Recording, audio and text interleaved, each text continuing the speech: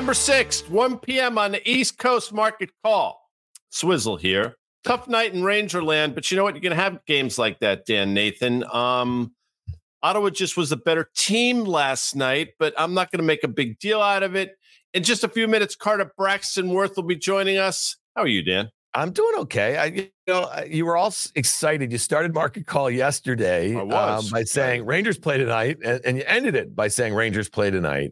So let's not make a big deal of it. It's one game. I know you were happy about a couple of the wins that they had in the last week or so. Guy, 24 hours ago, we were talking about a funky market, and I think a lot of the things that we were talking about yesterday also a bit funky, like similarly funky today. You know what I mean? When you think about it. And again, you said it's December 6th. We have 2 holiday shortened weeks coming up at the end of the year. We have an S&P that is up, 19% of the year. We have a NASDAQ 100 that's up 44% of the year. We have a NASDAQ composite that's up 35% of the year. I go back to, it's important to just recall that the equal weight S&P is only up 6%.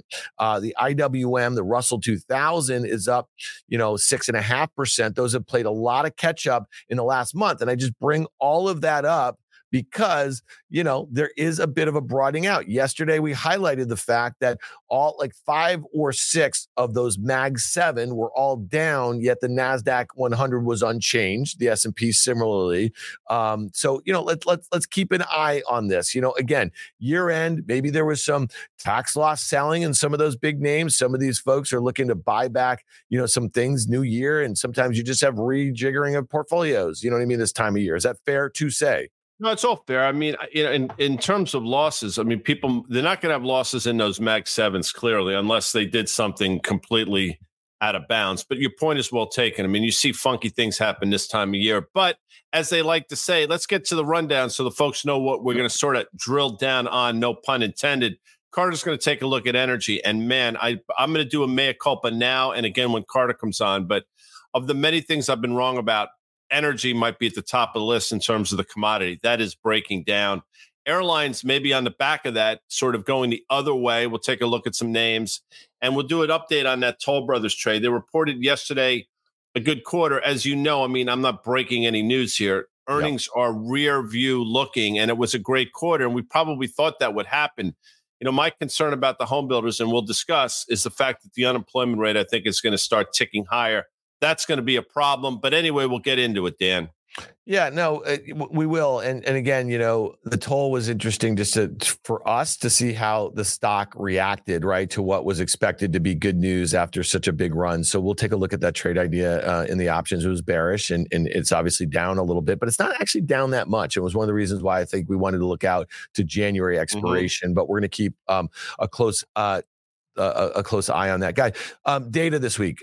We know that, it's going to be the November payrolls is coming out on Friday. Our friend Peter Bookvar had some commentary about the ADP data this morning. Again, we have yields working off of this sort of data. A lot of folks are just pointing to a lot of, softening data, which is exactly what the Fed wanted to do. And it appears to be happening. I was just on a call with a couple of investors. I heard the word Goldilocks. I'm glad you were not on that call. Oh, look at you. I'm glad you were not on that call. Again, I think what the market guy, at least what the S&P is saying right now, and with what yields, at this kind of 4.11 in the 10-year, 4.11. Carter called it, and we're going to do yields with him in just a couple minutes here. It's speaking to this soft landing scenario. At least that's what those major kind of indices and that number are flashing right now, right? Like that's what the stock market is saying, and that's what yields down from 5% to 4.1 are saying. Yeah, well, the S&P is clearly saying that without question. So the market seems to be championing that. But this. I mean, for people losing their jobs, it's anything but a soft landing. And we are obviously very sensitive to that. But if you look at what Peter's note says, and you continue to see revisions of these jobs numbers, I mean, things are moving very quickly. I think in the right direction, maybe for the Federal Reserve, but clearly in the wrong direction. And I've said this for a while, and it hasn't played out, but at some point, that continued softening, continued bad news is going to be bad news for the stock market. I don't think you can have it both ways, especially when the market's been dominated by the names that we talk about seemingly all the time. So below the surface, there's been damage being done, but it's being masked by a broader market that's seemingly impervious right now. Yeah. And the last point I just make on that, and we spoke about this, I think on Monday's market call, Guy, when Spotify announced, I think 17% job reduction. That was 1,500 jobs or so. Okay. So listen, there's a company that was doing a lot of hiring in 2020 and 2021, right? And there was all those kind of pandemic dynamics as it related to the business, and a lot of digital companies overhired, right? And so, we're seeing, this is, I think, the third cut, I think I read, in a year or so. And so if you start to see weakening demand, right? Like if these companies are worried about margins, right? They're worried about, like kind of revenues kind of going like going the opposite way. What are you going to do? You're going to cut costs, and they've cut a lot of costs, and they've actually at a time where they've spent a lot more money over the last year on a lot of AI related sort of stuff. Right. And so, that's one of the reasons why I think you think that we could see an acceleration in the unemployment rate, above 4% in the new year, which would be the thing that causes consumer confidence, I guess, to drop off pretty dramatically. And then it becomes this kind of virtuous cycle in a way. I think so. Non-linear move higher, other people seemingly coming around. And if you think about what our economy is, for better or for worse, it's a consumer-led, basically credit-driven economy. Well, let's talk about those two things. Credit has been contracting. I mean, we can throw up data that suggests exactly that. That's not me postulating. That's just factually true. And the employment picture is starting to go the wrong way. So as people lose their jobs and as credit's contracting in an economy that's driven by both, you tell me how it's going to continue to do well. And at a certain point, that's going to have impact on these corporations that comprise the S&P 500, not only their margins, but their earnings. So that's the way I look at it. Maybe it's too simplistic, or maybe it's not simplistic enough. I don't know, but it's certainly happening right before our eyes. Yep. All right, let's do it. Let's bring him in. Carter Braxton Worth of Worth Charting. He is waiting in the wings for us. Whoa, look at him. There. I don't have my contacts in. I haven't taken a shower. I just comb my hair. How do you know, before we get into that, Dan, if you Wonka fans out there, they wanted to create something called Smell-O-Vision. So it's fortunate that Willy Wonka or Gene Wilder or whomever has not created that. Because although, Carter, my sense is you could go a week without showering and you'd still smell like roses. Got any big... Let's not test it. Smells, but anyway, it's all good. So a lot of moving parts, and it's. We talk about all these macro, but if you think about the big macro things, there's the dollar, there are rates, there's gold, there's oil, there's the equities, and rates were at 5%, and there's this moniker that's created higher for longer. When you start naming things, right? Like FANG or BRIC, whatever it is, it's usually right to take the other path. And so as soon as you hear higher for longer for 5%, rates drop to 4%, right? When oil was at, $65 a barrel in May, June, hard landing recession, of course, what does it do? It goes to 95. When it was at 95, people say it's going to go to 105. And now we're back at 69. Is try to pivot when we can and go against the grain if the grain is too extreme.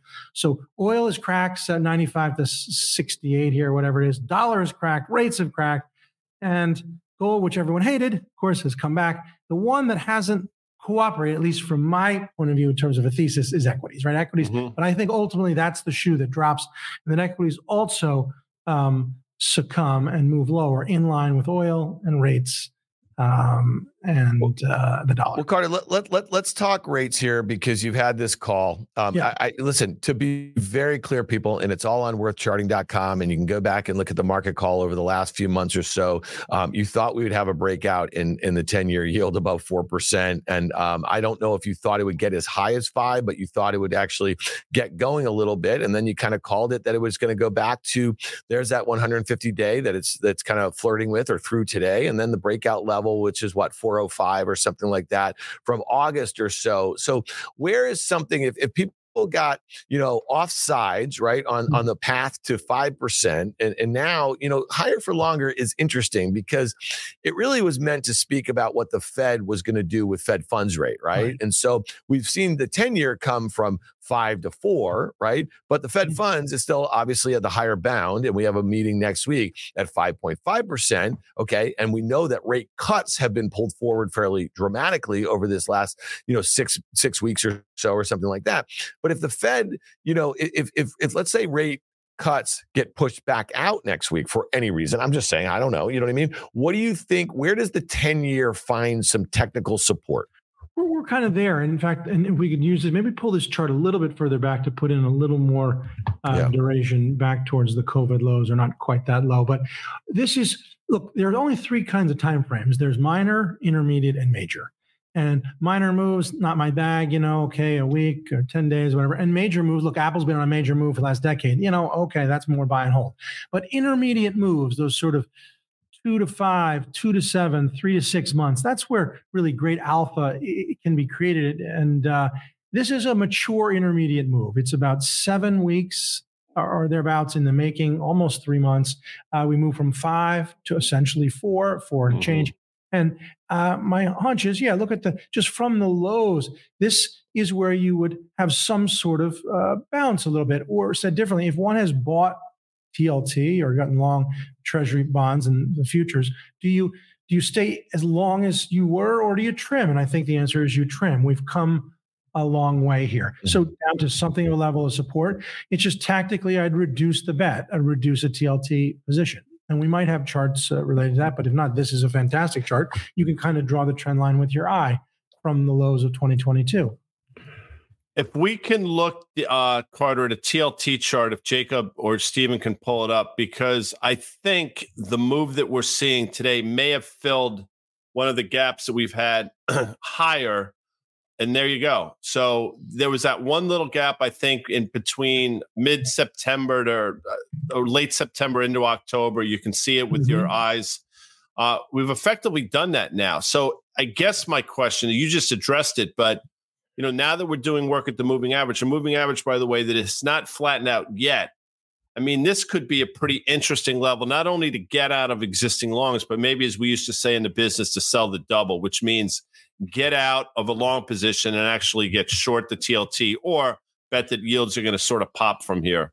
Right. Look, it's a big move. If this were just a stock and we didn't know what it was, was it a biotech? Was it a large cap staple that recovered, or utility that's gotten some relief?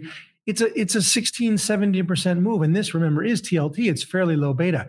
It's just a rally to a difficult level and harvesting in some form or fashion, whether it's a trim or exiting entirely, or staying fully long and writing calls. Tactically, that's the play that comes to my mind. Hey, Guy, so just divorcing it from the technical setup here, okay? Knowing that we have this November jobs report Friday morning, we have a Fed meeting next week, okay?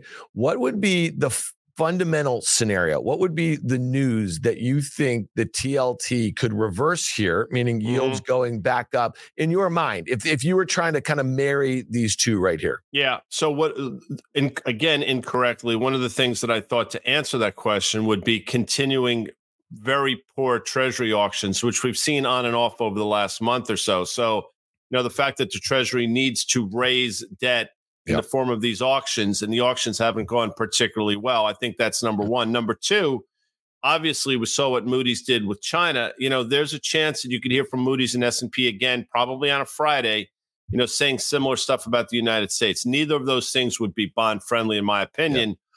So, that's it. I mean, that's the cross currents are significant in terms of, you understand why yields are going low on a fundamental basis, because things are slowing down. The employment picture is getting worse. It stands to reason that yields should go lower. The flip side of that coin is we're in an environment now where Treasury needs to raise money. They do it vis-a-vis these auctions. Who's the buyer of last resort? Are they out there? And yields go higher on the back of that. So that is my attempt to answer that question. All right. No, that's good. Hey, Carter, really quickly, because you said the last shoe to drop would be equities, right? Let's look at the S&P 500, just a simple chart. Give us a sense when you look at a chart like this, and obviously it's pretty easy to draw that kind of horizontal line from the July high. When you look at an index of this size, the concentration of it, right? The speed in which it just went from a 4 or 5 month low or so, right, to basically back towards those prior highs. What does it mean to you? Like, do double tops in an index on an intermediate term basis? Again, this is going back to that period that you just defined, 4 or 5 months or something like that. How much authority is in that level in the S&P 500 right there? Right. So two things that I would point out. Despite the concentration, and we know what it is, if you look at the percent change from that low of October 27th, The S&P is up like 12.2. The equal weight S&P is up more. So it has been an issue, or not an issue, an instance of improved breadth, meaning the equal weight RSP versus SPY is up 13 and change versus the S&P up 12 and change. So the concentration notwithstanding, many stocks have participated. But the concept of a rally to a difficult level is what this is. And you could say, well, why is it a difficult level? Having sold off some 12% over 3 months, 27 July to 27 October, and then ricocheting like this, you return to the former high. The former high represents where purchases were made, that then purchases made that lost some 12%. And now all of that loss has been recouped. So people from the high, plus or minus, have the chance to, those who stayed for the duration of this, to get their money back, to be made whole, to get out. And so that's what overhead supply is. You're back to a level where people who had a nightmare of a situation could actually come out of the whole thing, no harm, no foul. And that induces sellers. There's interested sellers here at this level. And remember, that's only half the supply. That's the overhead supply. Then there's the supply from below. Whoever nailed it on the bottom, the most hapless retail trader who's day 4 in the market, or George Soros himself, when you buy something down there at that low at 4,100 and 3-4 weeks later, they flip the cards over and show you a 13% gain. You're like, what? I think I should grab that. So this is what supply is: from below, from above. It's a rally to a difficult level. If it finds a lot of difficulty, notice it's already finding difficulty. It's churning. It's stuck here as supply is hitting it from below and above. If and as it finds a lot of difficulty, it turns down. Right now, it's finding a modicum of difficulty. But what double tops are is if you can't make it through the prior high and you really roll, what oil or energy stocks ultimately did. Guy, so we follow Carter's work very closely. You referenced it, I think, on Monday's market call, that report he had out on Worth Charting last week or 2 weeks ago about the unfilled gaps to the upside. And then you kind of highlighted the fact, well, there's plenty to the downside, Carter. Just so you know, we were piggybacking off your report a little bit while you were not on the program here. Guy, you see that level, November 13th. Remember, it was that really kind of cool CPI print, right? That sent yields lower. So is that what you'd be targeting here to the first stop to the downside? And then Carter's rising 150-day moving average is going to be right near that gap, probably in the not so distant future. Yeah. So to answer that, if I recall, I think the breakout occurred from 44 and a quarter or so. So it's about 140-ish handles from where we're currently trading. So that's probably the first level of support. But Carter, as you know, you had come out with that report, that one unfilled gap to the upside, and I think there might have been 5 to the downside. And 7. We talked about NVIDIA maybe being a catalyst. We went through this a number of times. As it turns out, NVIDIA report was good, but the price action was bad. Yet the market still rallied. Blah blah blah. But now you've finally exhausted that move, I think, to the upside. Now things sort of get interesting here. So to answer that question, Dan. The first level of support should come in the form of, and I'm eyeballing it, about 44 and a quarter or thereabouts. No, that's it. Okay. All right. We did that here, people. All right, let's talk. We just talked about crude a little bit. Carter, this is our chart first. We're round tripping that whole move from the kind of July low, right? So we went from 66, 67 or so, got to 95. Here we are now. Listen, guys, I'm just hard pressed. Carter, you just identified 5 or 6 major risk assets that if you are a player in the game, you kind of have to have your handle on, right? And the interrelationships and the like here. And this is one where it's really hard. I don't literally, I've been very honest for years and years and years on CNBC and our things. For me, I've never had a deep knowledge of the commodity complex. You know what I mean? But for me, sometimes I oversimplify it. Guy, you started talking about maybe it's too simple or maybe it's that and some of your thought processes. I try to simplify things all the time. I look at this and I say to myself, I kind of know some of the dynamics that were going on August into September, right? And now I just feel like everything that we've just talked about, what we think is about a weakening economy, a weak Europe, weird supply demand dynamics, weird OPEC plus stuff. And I just say, I don't know how you could look at this chart of crude oil and not say this is a reflection of the expectation of weak growth going forward. So Guy, before we hit to Carter's charts, I'm just curious, how do you think about it? Because you could also say, listen, I get all that, but if the market's a discounting mechanism, then, maybe it's discounted here and I want to take a crack on the long side. Yeah, it's remarkable. Listen, I understand, we've said for a while, the weakening economy is clearly a headwind, but, that was true if you go back and look, and I know you know this, I mean, that was true pretty much the entirety of this year, but specifically as the summer months started to move. And that's when you saw crude go from basically 65 to 90-ish or so. So, that headwind was there, but the market seemingly was looking past it. And the same headwinds maybe have gotten worse.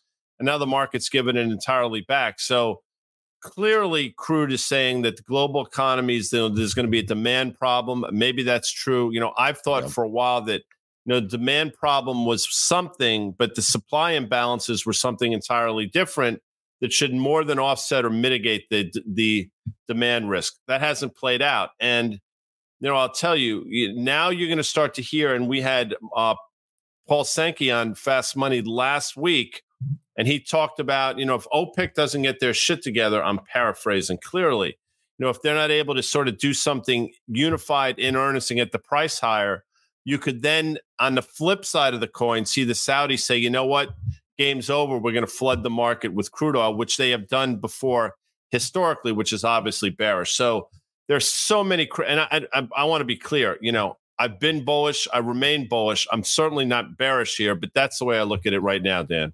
All right, Carter, walk us through what you're seeing in crude, and then let's definitely look at the XLE here because we can stay with your chart first just to make a point. And this is the first thing that it's always important. If you didn't know what this was, you didn't know it was a commodity, soda, sneakers, sushi.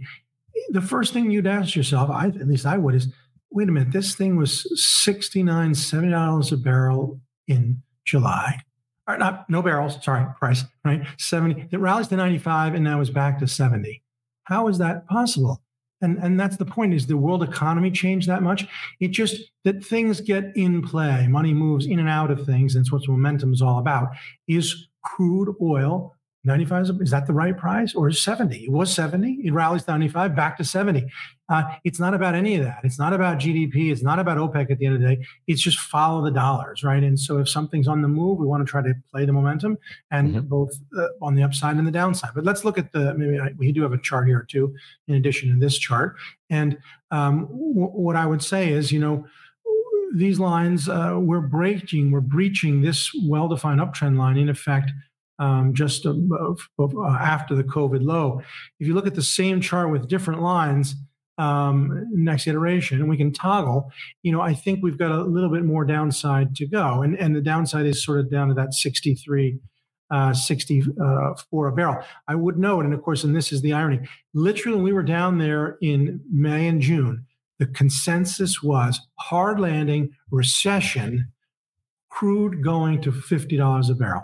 And then, of course, it rallies. And so they change their mind. They say crude going to 105, higher for longer.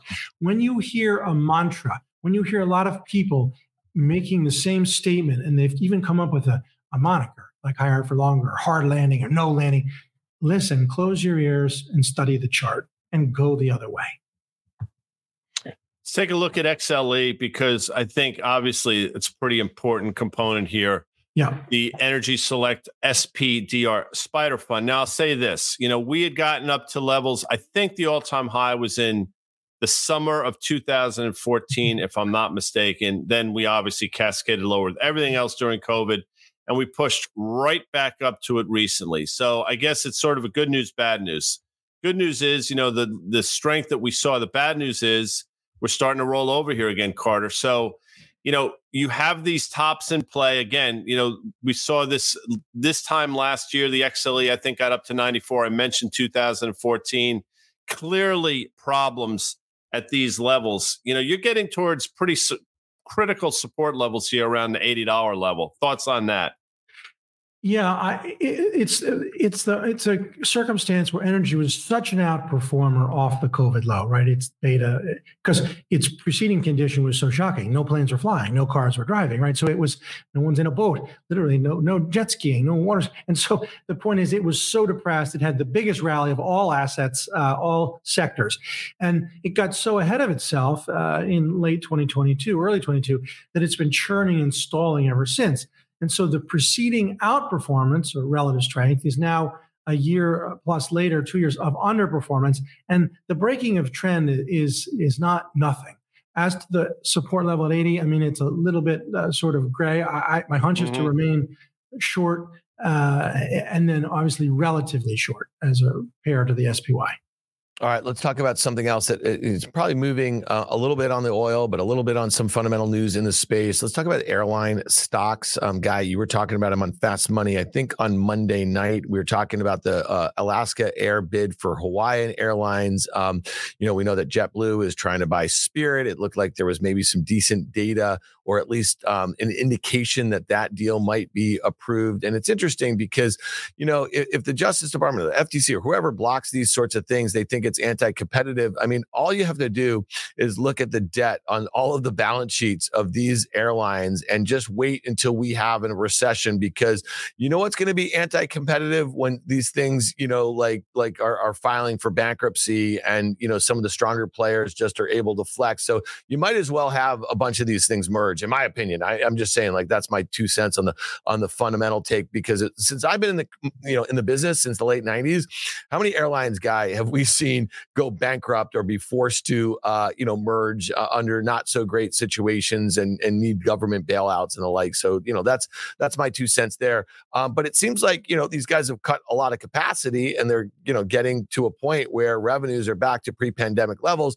Carter, this is our chart of the Jets ETF that tracks the group. You see your 150-day moving average. We're almost there. I mean, the pace in which that thing declined from those 52-week highs to new 52-week lows, so orderly over the course of 3 or 4 months, is pretty amazing. I'm sure you're not that surprised that you had this sort of ricochet. Well, along that descent, we played for a bounce at one point, didn't work. I mean, we're above the level at which it was attempted, but still a bad trade. I would just point out, obviously, this is a concomitant move in relation to the oil sell-off. But you mentioned something which is ironic, right? Record revenues. They also have record debt. Right. Mm-hmm, so it's a messy space. And we're all of us tempted to try to sometimes do some dumpster diving, right? Find something that's cheap. And, Warren Buffett himself went into airlines at one point and knew he shouldn't, and got out. But anyway, let's look at, I've got maybe a chart or two here of JETS, the ETF. It's a great ETF, great symbol, of course. So the only thing that is a little bit telling is that massive descent from June into the October low did stop at a prior low. And so it is a double bottom of sorts. We can see that in the next iteration, I believe. So this 25% rally, and that's a lot, right? If you figure the S&P's up 13 off its low, the Russell 2000's up maybe 16. This is up more. There's beta, there's leverage here. But I think this is an instance where you would strangle it. And I know people don't like doing that, but I myself would sell calls because there's a lot of euphoria now. And I would sell puts in a wide band. And I think the sequencing here, and there's the arrow, is that you get a plunge like that, 22 to 15. You get a ricochet like this, 15 to 18. And if you were to sell sort of 19 by 17 calls puts, and even out just to the end of the year, December or next Friday or even January, I think you'll find that the sequence after a plunge and ricochet is a sideways as it finds its footing, neither weakening materially nor continuing to ricochet. And so what's likely here is sideways, in my estimation, and that's what a pair of twos is. And if it indeed, that's what's happening and coming, selling volatility after this shocking volatility down and up is the play that makes sense to me. Makes sense as well. If we could put up a Delta chart, Jacob or Steve, in longer term, you'll take a look. This is a name we actually did a decent job with for a period of time. If we could throw that Delta chart up, you'll see what a great trading tool. And earlier this year, we thought we could trade up to, I want to say, I'm sorry about that, like $49 or so. Mm-hmm. That was a previous high that we had seen back in 2021. That happened. But I'll tell you, I thought we would stop at the moving average on the way back down. Clearly, we didn't. We breached that. So here we are, Carter Worth, before we let you go. And we're right here. And I think I know what you're going to say. Given the magnitude of the move higher, then subsequently lower, we find ourselves at a level where it's effectively a pair of twos. And, that's right. Maybe the way to trade this is, if it shows relative strength, maybe it's trying to tell you something or vice versa. But, I guess given the bounce and given where we are, this is probably a no touch. Right. I mean, and that reflects at least my sentiment on the JETS ETF, which captures the group. If just the surge in April, May, the plunge in July, the ricochet, and now after that kind of volatility, that sort of very directional that kind of variability, you, I think, are likely to get some backing and filling and just sort of stay stuck here. And so, pair of twos and take advantage of that any way you can. All right, Carter Braxton Worth, we appreciate you doing a lot of heavy lifting with us today on the charts and much more. You guys know where to find Carter, worthcharting.com. Old-fashioned technical analysis, nothing slick, just charts. Thanks, Carter. We appreciate it. Bye, guys. All right, bud. Hey, all right, guy, let's whip through a couple things. I definitely want to update the Toll Brothers trade idea from Monday in the options, but we'll do that last. I just want to kind of hit some single names, some kind of headlines that stuck out to me, and I think you have some opinions on. This one was in Citigroup.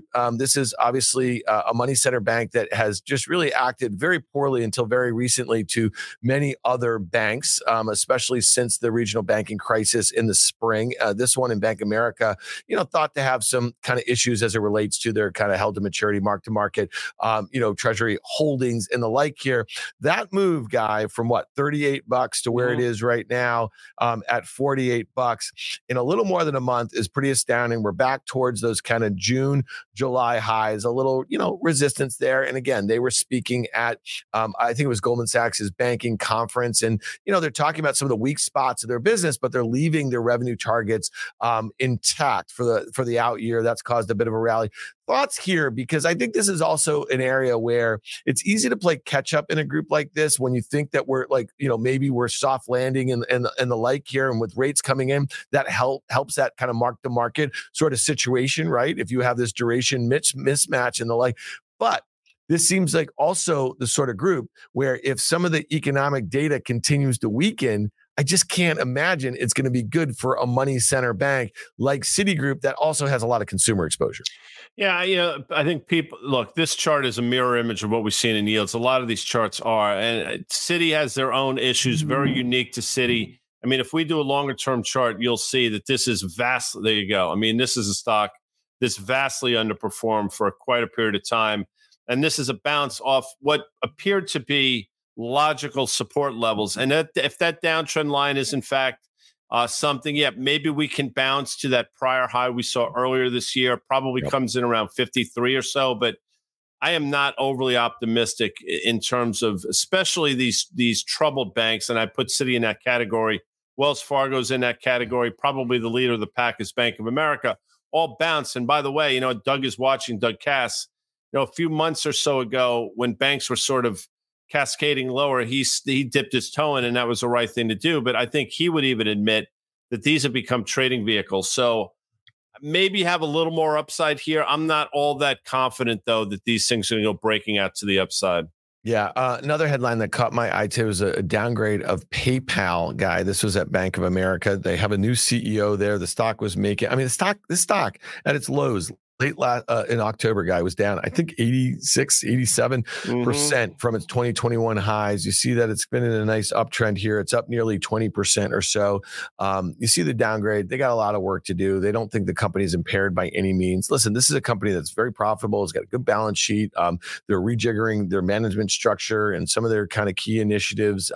At $64 billion enterprise value, it trades pretty cheap in my opinion. Right? It's just in a space that's kind of reminds me of 20 years ago, of .com stocks. I know that's a term we haven't used a whole heck of a lot, but fintechs were, the .coms of that bubble in 2020 and 2021. And the way you just overlay, let's do a 5-year chart of the PayPal, guy. I mean, this looked like Amazon in 2003. I mean, like from 1997, to 2003. We've seen that before. I'll just make this point. Expected growth in EPS next year, 11% on 8% sales growth, trading at about 11 times with a gross margin that has come down a lot from, the pandemic sort of levels, but, expected to kind of settle in there in the mid 40s or so. So this is one where I kind of like, I know it's up a lot in a very short period of time. I'd be looking to buy on a bounce or, on a pullback, maybe towards the mid 50s or so, guy. Yeah. I think the analysts cut the price target to 66, which is obviously, excuse me, I think it's still a little bit higher than we currently are. This, if you think about this stock, it was starting to move lower in a pretty precipitous way. And then obviously there was that unsubstantiated rumor that PayPal was interested in Pinterest. I think, Dan, maybe you correct me, early 2022. That obviously scared some people. They're like, holy shit, they need to buy growth. Yep. That's not good. And then the stocks really never looked back. Of course, it'd be one thing if this was an unprofitable company, burning cash and those types of things, but it's not. And that's why I'm so perplexed by the whole thing. It's one thing to be, one of these high-flying tech stocks with a huge valuation that doesn't make money. It's another thing to have a reasonable valuation with a profitable company that trades poorly.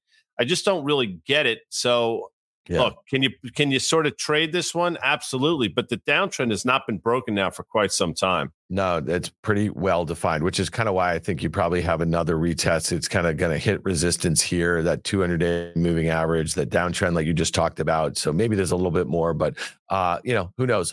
Staying within fintech, let's look at Robinhood really quickly. You know what they say about a broken clock guy? How often is it right? Depends on the clock. If you're like a 24-hour clock, it's just once. But if those ones that go to 12 and then 12 again, it's twice. Yeah, that's a little more, So after that earnings report, the Q3 earnings report, we were sitting on the desk of Fast Money. The stock, I think, was down 20% or so. And I thought, maybe this thing gets down towards 8. I don't have like a 3-day rule or anything like that. Just from a technical standpoint, I'm looking at their balance sheet and the overall enterprise value, looking at their, kind of path towards, expected profitability, maybe a year or two out or so. And I said to myself, this probably is okay down there. You know what I mean? Now, look what's gone on in such a short period of time. 8 to, it almost, it was 11.5 earlier today. They had a trading update and they were talking about November volume. 75% of it was Bitcoin. And we know if we want to back this chart out a little bit, right? So after this thing came public, there was a lot of excitement about their exposure to Bitcoin, to meme stocks, a whole host of other things. Well, this thing has been dead in the water, right? For the last kind of year and a half or so. But again, I just think it's interesting. This is a headline I saw last week that SoFi is exiting their crypto business. If you have a crypto account at SoFi, you have to move it by December 19th. Either liquidate your coins or move in some states where you can move them and the like. I just think of the demographic of these two companies, and they do very different things, right? But they do have some crossover exposure. Obviously Robinhood is a perceived beneficiary, but with the move in Bitcoin from 25,000 to 42,000, so all good in the hood. See what I did there? What is this, this sort of rally? It's not something you would buy right here, but it's worth keeping an eye on because at some point, I've always thought that this is a unique asset. Like, I think you got to get rid of this. Well, I just think that like some of the mantras that existed in and around this story in 2021 don't really exist anymore. And it doesn't make me so nervous right now that crypto folks are flocking back to this platform. It might almost speak to the ease of use of the platform. And I'm sure this company has learned lots of lessons from 2021, guys. Yeah, when this stock came public, one of the things we said is that the exuberance around the price was growing and growing. I remember saying it. The only thing innovative about Robinhood is the name and the hair on the CEO. And, that proved to be true. And the stock has gone effectively nowhere for the last year and a half. But, in that nowhere flatlining, you've had significant moves. A move from 8 to 11.5, 12, and it speaks to a longer one. The shorter term chart will show you that, maybe there's one more gap to be filled here on the upside. I want to say maybe around 12.5 or so, if we could throw that chart up. But to your point, this is probably where you're starting to think about exiting a long position rather than adding to one. And if you look in August, I was close. It was like 12-ish. So, maybe you sort of fill that gap from early August or so on the downside, fill it to the upside. But then I think you're pulling the ripcord, especially when you look at the fact that already today the stock's traded 37 million shares, typically trades about 6.5, 7. So we're on pace to probably trade anywhere from 8 to 10 times normal volume, enough volume to get out any shorts that have probably been in the name and maybe exhaust itself to the upside. Yeah, and this also speaks to, I think, we talked about some of the broadening out right now on a day like today where we see some of the mega cap winners, the huge winners of this year down on the day, markets kind of unchanged, and we're seeing a lot of green on our FactSet screen. So, investors are kind of chasing some things that they think have the ability to run into year end. I get it. I used to do that an awful lot. All right, last thing before we get out of here, Guy, Toll Brothers. On Monday's market call, we detailed a trade idea using options, looking the other way. We highlighted what, this magnificent move the stock has had over the last kind of month and a half or so, the expectations into its earnings print. We just said, listen, I think looking into January, into the new year, I think you probably want to fade these, because definitely if yields start to kind of hold in there, and if unemployment, I think this was your take, starts to tick back up, probably won't be great for home builders. So we were looking at this thing on Monday. The stock was trading around 88. I was looking to January expiration. It was the 85.75 put spread. It cost about $2. So that was a $10 wide that breaks even down at 83. You can make up to $8 between 83 and 75. So let's pull up a 2-day chart here. So they reported, Guy, after the close, and it was good. And I mean, we expected it to be good. And you and I talked about it briefly as we started the show here. So this trade was really about duration. It was kind of getting through some of this near-term sort of stuff. So I paid $2 for it. Okay. So here's the deal. This is how I'm trading this thing right now. Okay. So we have it at what, about $90 here. So the stock was 88 when we put the trade on. So now we're about, $7 away from break even, but I have, over a month and a half for this thing to play out. Let's see how this trades into the close. Okay. If there are incremental buyers, if they're not, and it fills in the gap, then I think you have this kind of where you want it. So right now with the stock around 90, this trade idea is worth about $1.40. Again, paid $2. And we talked about it at the time, long premium directional, especially into events. I'm using a 50% stop. So if this trade idea was worth $1, I want to cut it. Okay. The probability of success at that point out to January expiration is not good. Okay. So let's keep our eyes on this. We will update this again next week. Let's see how the stock trades over the next couple of days. Paid $2, worth about $140. It's $2 in my face. I got a lot of time. Thoughts, Guy? Go back to the other chart real quick. And, Toll Brothers, I believe, made an all-time high today. Technicians will look at this, and there's a potential for what we call in the business a doji star formation. We can put that in the notes if you want, or you can look it up yourself. And, you think about it, we talked about it. We said that earnings are probably going to be good. It wasn't about the backward-looking earnings. It's about sort of the environment going forward for a lot of these home builders. And they've obviously been the beneficiary of not a lot of supply out there, clearly a lot of demand. We had talked about the home builders all of last year into this year. I mean, I don't want to get bore people with this, but this is one of those moves that my sense is we're going to come back in 3 weeks or so from now and look at a stock that's in the low 80s. And if I'm wrong, we can go back and roll this tape and we'll have that conversation. But this feels like an exhaustion to the upside on what was a very good quarter, but I think the market's failing to take into consideration what's out there right now.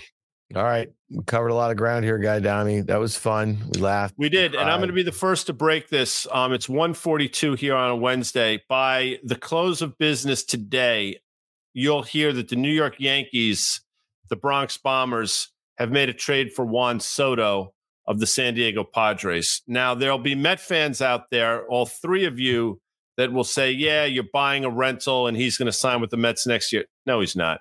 Because as I pointed out a number of times, playing for the Mets is not the same as playing in New York. Entirely different. And feel free to at me on Twitter if you have issues with that. But that's it for today. I want to thank Carter Braxton Worth, our audience, obviously FactSet Financial Data and Analytics powered by Tomorrow. Tomorrow, of course, will be Thursday. And of course, if it's Thursday, Dan, it's not margarine, it's butters, bitch. Damn straight. We'll see you tomorrow. All right, see you tomorrow.